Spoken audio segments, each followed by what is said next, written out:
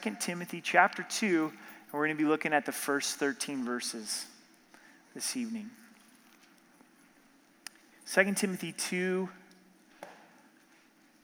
verse 1.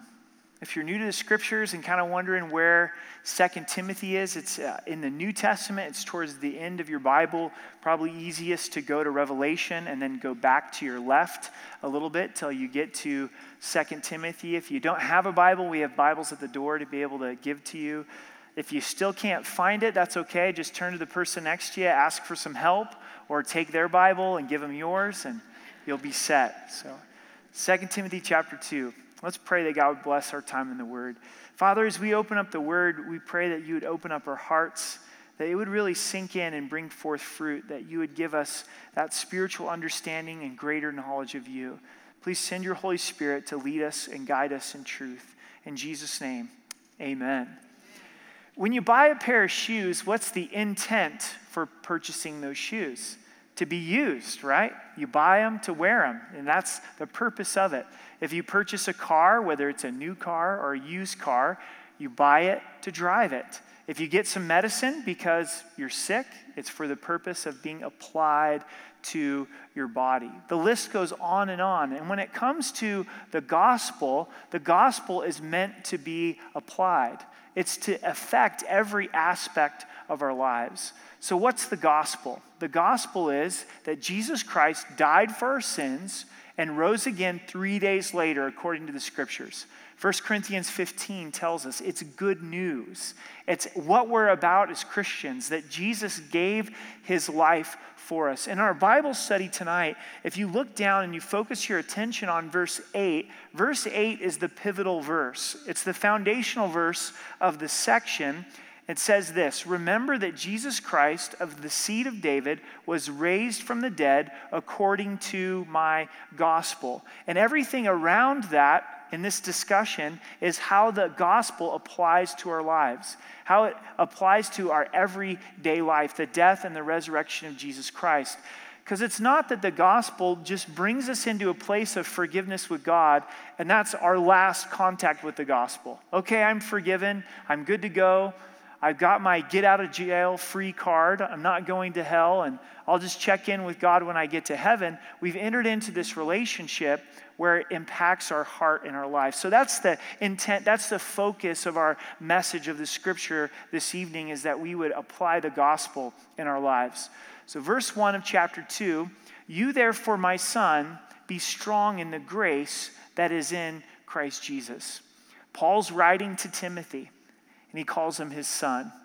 What warm words that would be for Timothy. He didn't see Timothy as a protege, as a disciple, as a student. He invested in him as a son. We know that the relationships inside of the body of Christ can be as strong or stronger than even biological bonds. You may have some friendships with brothers and sisters in Christ that are even stronger than inside of your own family. And as Paul's about ready to die, as he's in prison in Rome, he's going to be executed for his love for Jesus Christ, his commitment to Christ. He pins this to Timothy. It's filled with emotion. He says, my son, be strong in the grace that is in Christ Jesus. So this is the first way that the gospel is to be applied. It's strength and grace. Strength and grace. Because Jesus has died for our sins and rose again, there's grace to be given to us for salvation, but also to empower us for Christian living, for this life that God has called us to. So what is grace? Grace is when you receive something that you don't deserve. So you deserve a consequence, you deserve judgment, but instead, you're lavished favor upon you. We sang tonight, lead me to the cross. And as we come to the cross of Jesus Christ, he's punished for our sin. And the key word here is be strong in the grace that is in Christ Jesus. The grace is in Christ. And because Christ died for us and rose again, God can pour grace upon us. If it wasn't for Christ and our position in him, we couldn't be the objects of God's grace tonight. As much as God would want to give grace, he couldn't be just if he didn't punish Christ for our sin. Jesus hung upon the cross and he said, "It is finished." He's paid the price for us for our salvation, but also to give us the strength through that same grace for the calling that he has given to us. I think this is really freeing, because as we're going to look and see the exhortations that are given to us, a lot of times we think, well, I have to do this on my own strength. I've got to do this by my own works. But that's not it at all. It's a strength that comes from depending upon God. Be strong in grace. Consider that for just a minute. Don't those words seem like oxymorons? That they're contrary to each other? Because we think of strength a lot of times in and of ourselves, but grace is an outside source. And really, strength and grace come through weakness. Have you found that to be true? That's what Paul found in his life. He had a thorn in his flesh that he asked God to take away. Have you had a few thorns in your flesh? A difficult boss? A difficult health situation? The list goes on, and God, please just take this thorn out of my life. Sometimes God says, no, I'm not taking the thorn out of your life. And that's what God said to Paul. And he said, my grace is sufficient for you. My strength is made perfect in weakness. See, that's grace for daily living. That's grace to be able to get through life. So you have a responsibility that's been given in your life by God. You can either try to do it in your own strength, or you can come to God and seek this strength that comes through weakness and admit, God, I can't do this. I know you've called me. I know you've put this on me, but there's no way that I can do this. You're going to have to help me. Now, because verse 1 is there, doesn't mean that it's automatically appropriated in our lives. It's almost to me like this, as if my cell phone is losing its power. It's just not going to automatically going to be recharged. I have to plug it in, don't I? And we have to seek out this grace. We have to admit our weakness. We have to come to a place of, I can't do this on my own. And that's what Paul's saying to Timothy. Be strong in grace, Timothy. Come to realize you can't do this calling as a pastor in your own strength, in your own personality.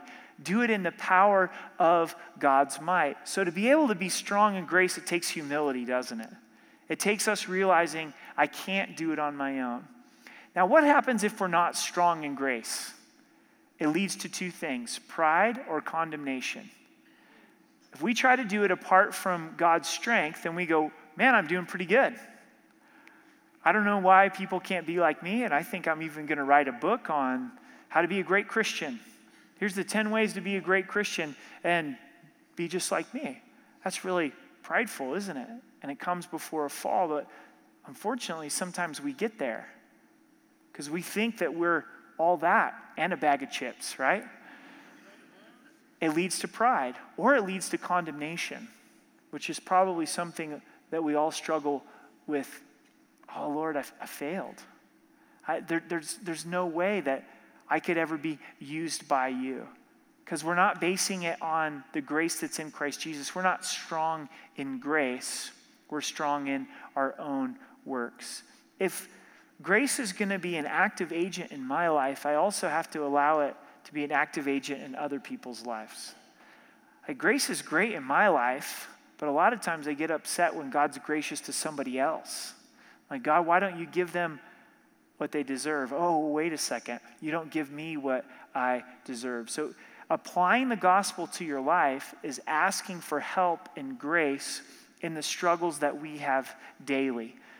Verse 2, and the things that you've heard from me among many witnesses, commit these to faithful men who will be able to teach others also. This is the second way that the gospel is applied in our lives. It's legacy in sharing. Legacy in sharing. This is the title of 1st and 2nd Timothy.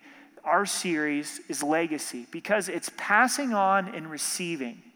And Paul's passing on to Timothy, but Timothy's responsibility is to pass on to others. And how does this tie into the gospel? How is it applying to Jesus' death and resurrection? Because if the death and resurrection of Jesus Christ has impacted us, then we should care about others, right? That's the gospel applied. That's the gospel worked out in my life is I'm forgiven, I'm going to heaven. There's something that's selfish if I'm not concerned about somebody who doesn't know Christ as their Savior, someone who's going to hell. It's a scary prayer, but I think it's worthwhile if we would seek God, that he would give us a heart for souls and we would meditate on what hell is like even for 5 or 15 minutes. It's sobering. And once we think about hell and we think about heaven and we realize God's grace and his death and resurrection in our lives, it causes us to say, I want to reach a lost and dying world. And how is the best way that we can go about and we can reach people for Jesus Christ? Jesus told us it's make disciples. The Great Commission is to go into all the world, make disciples, baptizing them in the name of Jesus, the Father, the Son, the Holy Spirit, and teaching them to obey the commands of Christ. How does that break down? How do you make a disciple? It's verse 2. It's right here. Is you begin to invest in someone else what's been invested in you with the expectation that they in turn will go and invest in someone else. Verse 2 tells us a lot of things. First, you have heard from me. Timothy first put himself in the place where he was a good learner. He'd heard. He'd been in Bible study. He'd spent time with Paul. He had a teachable heart. And in order to make a disciple, you've got to be a disciple. And we all have to first hear and become teachable. And then as he has heard it, now's the next step is he's to commit it. He's to pass it on. Just like Paul passed it on to him, he's to pass it on to others. But specifically, who's he to pass it on to? Faithful men. Faithful men. So when you're looking at who you're going to invest your life into in a personal way, you can't invest your life into everybody. Jesus had 12 disciples. We'll be lucky if we could pour our lives into 2 or 3, right? So how do you find those 2 or 3? Well, you've got to look for faithful men and women. Someone who has a heart to be mentored, a heart to be taught, and say, that's the person that I'm going to pass on the things that I've learned and pass on the things that have been committed to me. And the last thing verse 2 tells us is that they're to be able to teach others. There's also a capacity that Timothy was to be looking for, that they could go and share these truths with others, an accountability to go and do so. You guys want to know when studying the Bible gets really exciting, and Bible study gets really exciting on a Saturday night? Now, transparency time, this is a little bit of honesty time. I think it's extremely hard to sit and listen to a sermon for 45 minutes. If I were in your shoes right now, I'd be doing a little bit of this right here, you know? And I'd be doing what some of you guys are doing, where you're like, or falling asleep. It's hard to sit and engage for 45 minutes. But if we take on this perspective of the things that I'm hearing in the Word, I'm going to pass it on to someone else.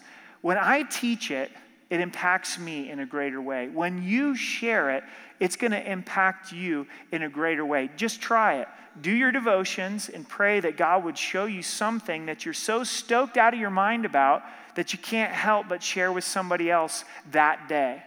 God's committed truth to your heart, so now you're passing it on to someone else. As we come on Saturday nights, and I know this is a little bit countercultural, is we're not just here for ourselves. God's not edifying us just to make us fat and lazy. Ouch, right? He's building us up in the knowledge of Him so that we can go and share with others. We can commit it to others. We don't want to be like the Dead Sea where there's fresh water coming in, but there's no water going out, so it becomes stagnant and dead. We've all seen stagnant water, and our spiritual life will become stagnant if we don't pass it on to someone else. For some reason, we think we've got to be perfect in order to enter into a mentor type of relationship with someone else, to pass on truth. But as we've studied Timothy, was he perfect? Was he the best candidate for this? Had he been pastoring long enough? Here he was, a young man, struggled with his health. He was fearful and he was timid, but he had spent time with the Apostle Paul learning these things, and it was his job then to pass them on to others. I find that some of the most effective mentors are not perfect people, but transparent people, right? Saying, these are things that I've learned. These are some things that I've learned the hard way. Now I'm passing them on to you, and I would encourage you to pass that on with someone else. This is the gospel applied. This is the gospel in my life where I'm caring about others.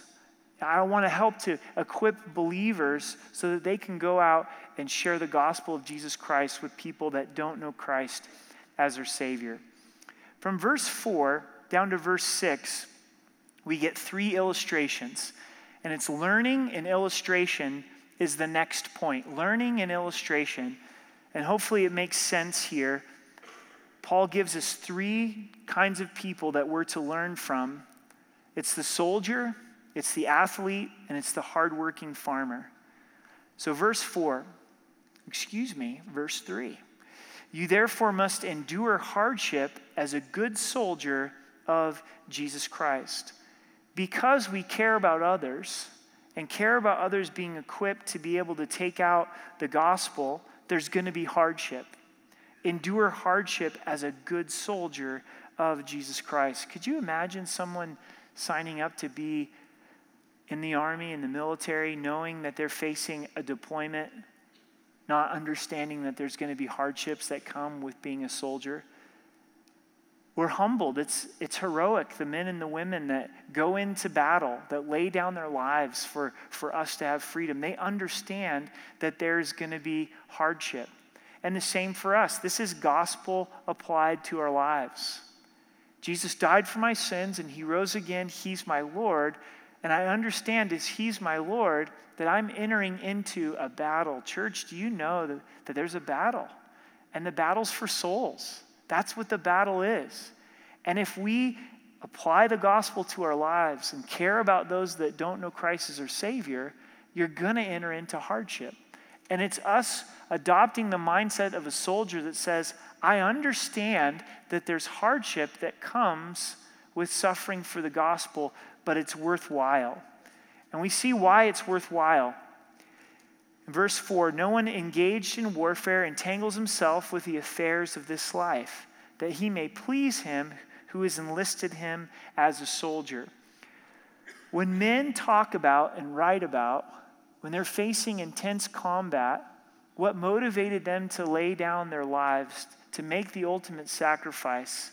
As men survived D-Day and went on to Omaha Beach and had the Germans firing at them, the Nazis firing at them, certain death to get on the beach and try to take the beach. They said that they were willing to make that sacrifice because of their commanding officers and their fellow soldiers. The camaraderie is so deep, it's so grand, it's so great. They're connected in such a way that they say, I'm willing to lay down my life because of my commanding officer, my fellow soldiers. And who's our commanding officer? What's the cause? It's Christ. He's the one who's enlisted us. He's the one that's recruited us. He's saved us. He's paid the price for us. He's laid down his life. And so we say, all right, I'm going to endure hardship because I want to please my commander, Jesus Christ. Also here in verse 4, it says that soldiers engaged in warfare, so he can't be entangled in the affairs of daily life. We have a lot of men and women from our church that have served in deployments and in combat and have had the privilege to sit and talk with them as they come back. And I ask them, how do you get through it? How do you deal with these 18 months where you were in Iraq and Afghanistan? And they'll begin to express that it took all of their focus, that their heart, their mind, their energy had to be on the battlefield just to be able to survive, just to be able to come home alive. And it was their spouse back here that ran the daily life, that made sure the mortgage was paid and the rent was paid and the children were taken care of. And that's the kind of focus that we're to have as the gospel's impacted our lives. Don't get me wrong that we're to check out of our family responsibilities, but we're to understand how many things do I not need to be entangled with in this life because I have the greater mission of this battle. Does that make sense? When we look at eternity and we go, once I'm in eternity and I'm in heaven, how many of the things that I'm worrying about tonight really don't matter? I can let those things go in order to try to engage in this battle. I want to clarify this because I think some could hear this and they could go, well, then I don't need to pay my rent because I'm engaged in this spiritual battle, or I don't need to take care of my kids because I'm engaged in this spiritual battle. No, engaging in the spiritual battle is paying your rent and mortgage on time because you want to be a witness to your landlord and whoever your mortgage is with. Amen? It is fulfilling your family responsibilities for the purpose of our children knowing the glory of the gospel. Does that make sense? But it's doing it for a higher cause and a higher good of God's glory than just getting through those responsibilities. Honestly, I find verse 3 and 4 really challenging because I've been praying through this and meditating upon it. Do I have a mindset that I'm going to endure suffering for the sake of the gospel as a good soldier? That's challenging. The next illustration that we're to learn from in verse 5, and also if anyone competes in athletics, he's not crowned unless he competes according to the rules. Two names come to mind, Alex Rodriguez and Lance Armstrong. If you're a sports fan, it's coming to your mind as well. New York Yankees shortstop is not playing this year. He's suspended for the whole year because of drug use. And if you've watched any of the news interviews with him, it hasn't really humbled him, as he's trying to wade his way through this. Lance Armstrong, great bicyclist, Tour de France, has all these titles stripped away because he didn't obey the rules. They disciplined themselves, they exercised, they did all of those things, but they broke the rules when it came to drugs. Athletics is nothing new. It was huge in Paul's culture. These are illustrations that are part of daily life, Roman soldiers, and also the Olympics. They would know of athletes that got disqualified because they didn't obey the rules. Now, when you're an athlete, you don't get to make up the rules, right? Lance Armstrong didn't get to make up the rules. Alex Rodriguez didn't get to make up the rules. And when it comes to our Christian life, we don't get to make up the rules, do we?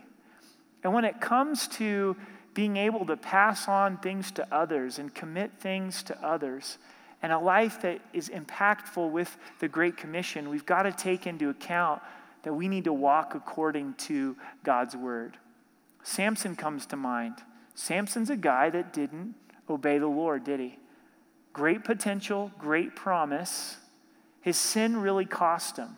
And at the end of his life, he called out to God, and God was gracious, heard that prayer, and some Philistines died in the moment of his death. But you can't really say that Samson finished well. He finished in the grace of God, by the mercy of God, returned to the Lord in the 9th hour, which is better late than never. But Samson's life is really not what we would want for our life, would we? We wouldn't want anybody to say at our memorial, he was a real Samson, He was a real womanizer. He loved the Lord and he could teach the Bible, but man, his problem was women and it sure caught up with him. That's not what we want. We want a life that reflects God by his glory. Another challenging illustration for us. The third's the farmer in verse 6. The hardworking farmer must be first to partake of the crops. A hardworking farmer. So you have a soldier who's willing to endure hardship, that's engaged in battle. You've got the athlete who's to compete according to the rules, but a farmer's to be hardworking. If you're around farmers, they're hardworking. They get up really early and they come in late, they're working some more. Even more so in Timothy's day and Paul's day, when they didn't have John Deere, you know what I'm saying, to help them out. Hardworking farmers. Not only is it hardworking, but there's patience with farming. It doesn't happen overnight. You do all the work, you plant the seed, God gives the increase, you've got to wait for the crop to come. And when the crop comes, then the farmer needs to be the first to partake of his crop so he can be sustained as a farmer. When we look at the gospel being applied to our life and caring about others and serving the Lord, we have to realize there's going to be hard work. It's not always easy of passing things on to others. It's messy at times. It's difficult. And many times we won't see the fruit that God wants to bring without the hard work. Maybe you're in the midst of that. You've been laboring in a field that God has called you to, and you've wondered, is the fruit ever going to come? Sometimes I think we give up just on the precipice of experiencing the harvest. Don't lose heart. Keep being faithful. Labor. And when the crop does come, be the first to rejoice. Be the first to partake of it. It also is when we're sharing with others from verse 2 and we're passing on spiritual truth, it has to first impact our own hearts and lives. And verse 7 says, "Consider what I say, and may the Lord give you understanding in all things." So we find that meditation, considering the truth, also leads to understanding. Sometimes we go, well, I don't understand what the Bible says at all. Well, have you given time to consider it, to meditate on it, to pray about it, to think about it, to ask some questions about it, to read some commentaries about it? Consider. Paul's saying, Timothy, I don't want you to just fly through this. I want you to really stop and think about how soldier, athlete, and farmer is to be applied to your life. And if you do, the Lord will give you understanding. Eastern mysticism speaks of meditation like empty everything out of your mind. And then somehow you're going to find the warm, happy place, right? Right? That's not biblical meditation. Biblical meditation is you put God's word in. Not just empty your mind. You put God's word in and you meditate upon it. You chew on it over and over. And as we study the Bible, we want to read it in some large chunks, but we also want to take some verses and stew on it for weeks, stew on it for months, and memorize it and pray through it. And a lot of times as we do that, then the Lord grants us understanding. Verse 8, the key verse, the gospel, remember that Jesus Christ of the seed of David was raised from the dead according to my gospel. Now, please consider the recipient of these words. It's Timothy. Timothy's not a new believer. He's a pastor. And God is speaking to Timothy saying, you need to remember Jesus Christ. And you need to remember specifically this about Jesus Christ. He's of the seed of David. This speaks of the humanity of Christ, the incarnation of Christ, that he came through the lineage of David. As you study the Old Testament, please understand how gracious God is in his choosing. The lineage of Jesus Christ is not very impressive. Man would not pick the lineage of Jesus Christ, starting with the tribe of Judah. We love and worship songs to tote Jesus of the tribe of Judah, and Jesus is great, but the tribe of Judah were losers. I hate to tell you that, but when you read through Genesis, Judah was not a good guy at all, and who's standing in the background? It happens to be Joseph, who did make the right decisions. Everybody would say, well, why didn't Jesus come through the tribe of Joseph? Because God was making a point from the very beginning that he's gracious, that he came to save sinners, so God came through Judah. Also, the seed of David. Now, David was a great man, but he was also a murderer, an adulterer. He was a great worship leader, but he probably wouldn't have been the worship leader at our church.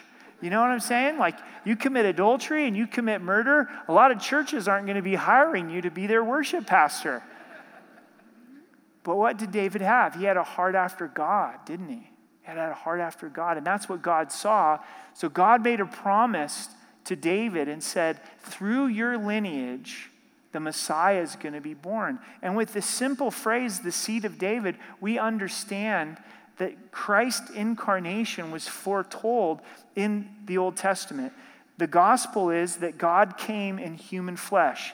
And then the gospel was Jesus was raised from the dead according to my gospel. Church, I want to encourage you and encourage myself tonight to start meditating upon the resurrection as we approach celebrating on April 20th. The resurrection is the most important point in the Bible. Christ is risen. Jesus died for our sins and rose again. And because Christ is risen, we have forgiveness. from our sins.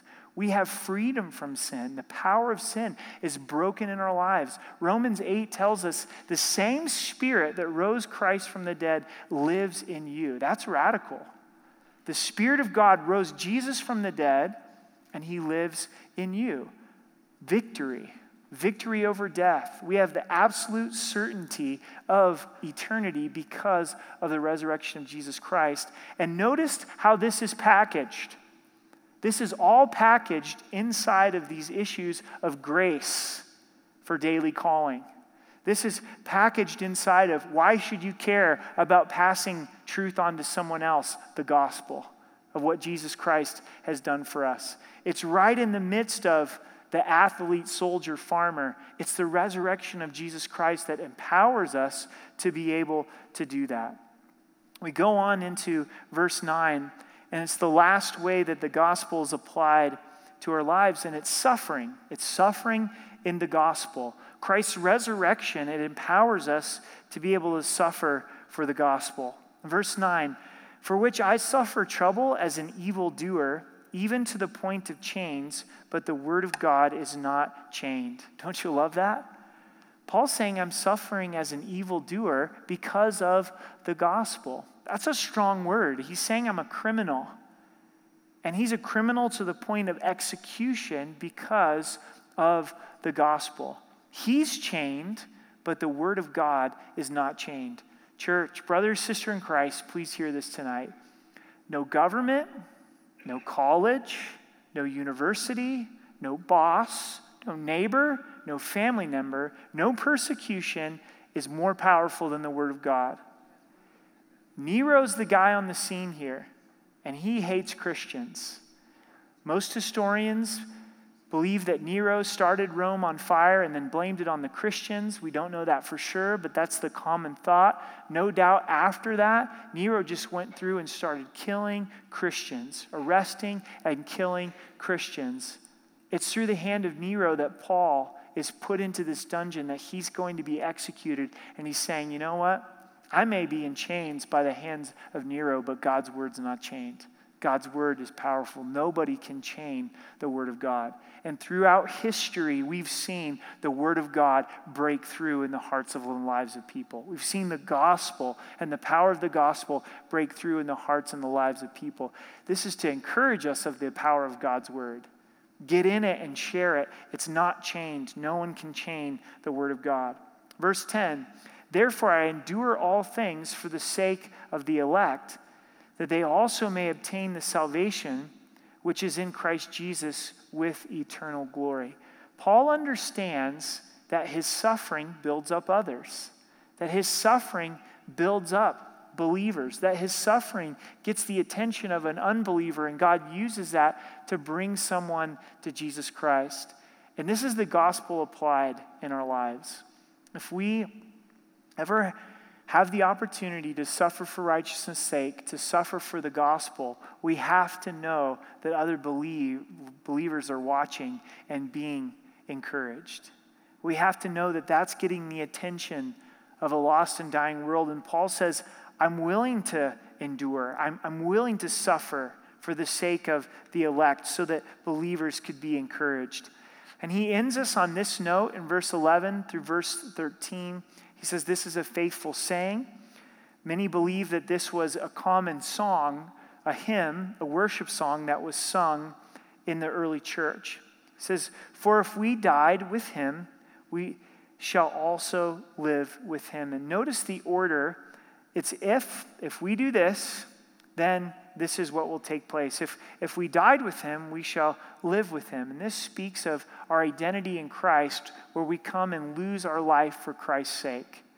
It's not just speaking of being martyred like Paul is being martyred in the ultimate death, but it's speaking of daily choosing to lay our lives down. Jesus encouraged us to daily take up our cross and follow Jesus Christ. And if we die with him, if we surrender our life to him, we lay down our life for his will, then we'll also live with him eternally, but also presently. I find in my life that the days go much better when I can get my focus off myself, get the focus on what Christ has done for me, and say, I want to serve the people around me. The most depressing days are when I'm focused on my needs, my wants, and it's in that mindset. If we die with him, we'll live with him. If we endure, we shall reign with him. It's just been impressed upon my heart that it's not about this life. That's not what Jesus came all about. He wasn't of this world. This is just preparation for eternal life. Church, you're going to have loved ones die and go to heaven long before you want them to. You're going to have horrific things happen in this life. There's going to be times where you get sick. There's injustices that are going to take place. And you're like, man, this is not good news. I don't know why I came to church here on this Saturday night. Jesus didn't come saying, hey, everything is just going to be peachy keen and rosy and wonderful in this life if you believe me and follow me. He said, no, you're going to have difficulty in this life, but be of good cheer. I've overcome this world. Where we're going to heaven. And this verse says, if you endure, if you continue on steadfast in the midst of suffering, you get to reign with him. This is probably one of the more fascinating things to me about the scriptures. How's it going to play out to reign with the Lord? And we don't know, but we know in the parable of the talents, Jesus said, you are faithful with little, you're going to be faithful with much. You get to rule over this many cities. There is the millennial reign of Christ. It's 1,000 years where Christ rules and reigns here on this earth, and we're going to have the opportunity to rule and reign with him. So the endurance here is worthwhile, not necessarily just for this life. Paul's just said, I'm doing it for the elect's sake. There is a purpose for our endurance here and now, but there's also a purpose for our endurance that if you endure, then you're going to get to reign with him. If we deny him, he will also deny us. Jesus said, if you confess me before men, I'll confess you before the Father. But if you deny me before men, then I'll deny you before the Father. Romans 10:9 says, believe in your heart and confess with your mouth that Jesus Christ is Lord.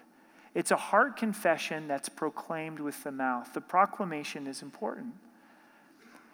This isn't necessarily speaking of someone who has denied the Lord. They come to repentance, belief, and salvation, and they profess Christ. This is speaking of someone throughout their whole entire life that's denied Christ. And they get to heaven and God's, I'm going to play the tape for you. Here you said you hated me. Here you said you didn't want anything to do with me. This was your mantra. This was your anthem throughout your whole entire life. Depart from me. I never knew you. The importance of that proclamation of faith in Jesus Christ. If we are faithless, he remains faithful. He cannot deny himself. So now we've seen a change in the language. First, it's if we do this, then God will do this in verse 11 and 12. But in verse 13, it says, if we are faithless, then he remains faithful. He cannot deny himself. This is seen in Peter's life. He stumbled, didn't he? It wasn't that he had a lifetime of denying the Lord, but he had a moment where he denied the Lord as Christ was on trial, and Jesus remained faithful in his life. Let me ask you this, and I want you to maybe write this question down and talk about it with somebody this week, because it's through testimony that we're built up. What was a time in your life that you were faithless and God remained faithful? Where you did struggle, where you stumbled, where you fell, where you did things that you never thought that you'd do as the child of God, after you had received Christ as your Savior, and God remained faithful. So if we deny him, if we go through a whole life of denying Christ, he's going to deny us. But if we're faithless, he remains faithful. Why? Because he can't deny himself. Who he is faithful. So he's going to continue to be who he is even when we're faithless. My pastor growing up put it this way. I really like it. It's like Old Faithful. If we go to Old Faithful, Yellowstone, Jackson Hole, and you're with me and I go, okay, every hour Old Faithful's going to do its thing. You're like, nah, not every hour. It's not going to do its thing. And you get distracted and you go off and come back and you missed it. It was there. It happened. And no, it didn't happen. No. And this continues for the whole entire trip. And then at the end, you come back and you go, all right, let's give it a shot. Let's give it a try. Sure enough, on the hour, Old Faithful. Isn't that amazing? Every hour, on the hour, the Old Faithful says, it's time to spew. It's time to do my thing, right? See, there was unfaithfulness there. But yet, Old Faithful continued to stay true to who she is. She's going to be faithful. And God, in the same way, he's faithful. So we can wander, we can be faithless, but he remains faithful. A lot of times in our lives, we think we've got to kind of prime the pump with God. If I praise him, he's going to be faithful. If I pray, he's going to be faithful. No, he's going to be faithful because that's who he is. And when we understand that he's faithful and he's gracious, it causes us to want to come and gaze at him. It causes us to say, Lord, I want to be close to you because you are faithful in my faithfulness. So what are some specific ways that we can apply the gospel from these 13 verses? First is strength and grace. Strength and grace. Jesus' death and resurrection is to provide the much-needed grace for our lives tonight. Maybe you're struggling in your thought life. Do Christians struggle in their thought life? Absolutely. We just don't like to ever talk about it. Christians struggle in their thought life. So you come to the Lord and say, God, I know these thoughts don't glorify you, and they're driving me crazy. And I know you died for me and you rose again, and would you please pour grace into my life to help me deal with these thoughts? See how that's strength and grace? God, I know you've really called me to be a witness in my workplace, but I don't even want to be at work. I don't like my job. And I'm really struggling to have a heart for my boss, and I know I should. Would you please give me grace through your death and resurrection to change my heart and change my attitude toward my workplace? God, I'm really feeling convicted. I'm supposed to love my kids and pass on truth to them, but I've been counting the days till they move out, Would you please give me grace? You see, understand it? It's strength and grace. It's the gospel applied to our lives. And then also the gospel applied to our lives with sharing with others. What's the motivation to want to commit truth to others so that they can pass it on to others? Is because Jesus has died for them. Jesus loves them. It's God's way. Discipleship is God's way of reaching a lost and dying world. Why do we care about learning? Why tonight do we really care about the athlete, the farmer, and the soldier? Because Jesus has died for us and he rose again and he's enlisted us in a battle. And so we say, Lord, I want to learn. And then finally, suffering. The gospel empowers us in a way that's apart from our own to be able to suffer for righteousness' sake. Let's stand together and let's pray.